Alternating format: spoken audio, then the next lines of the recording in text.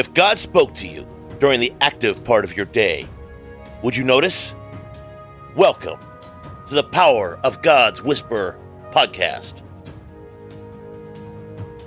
Today's message from the heart of God, and today's verse.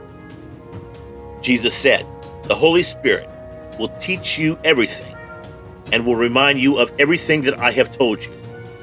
John 14:26. I created your brain. I know its wonderful abilities as well as its limitations.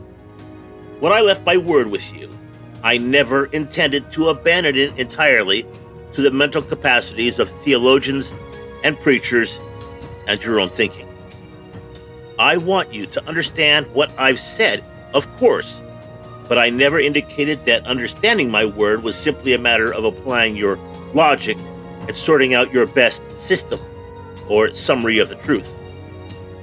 Human thinking is finite and flawed.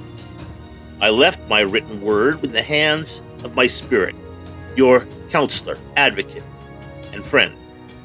You only hear my words in it when you read it and listen to it with him.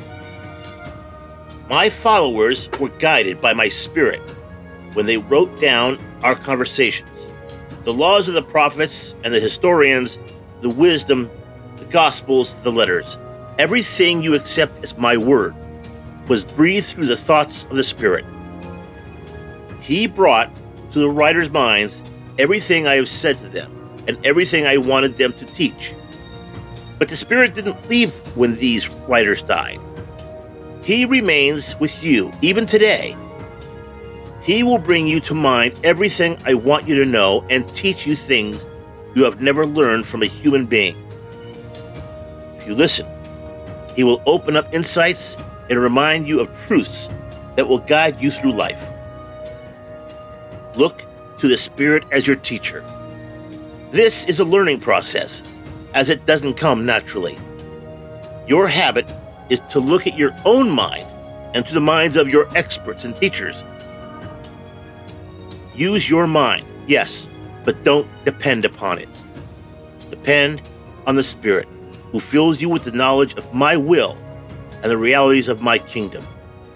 Never interpret my word without first asking the Holy Spirit what it means. Invite him to provide the lenses through which you see. He will guide you into all truth. Let's pray. Yes, Holy Spirit, give me eyes to see. No scripture is a matter of my own opinion. Yours is the only one that counts. Enlighten me to see the heavenly realities behind these very visible words. Take care, God bless, and make it a great day.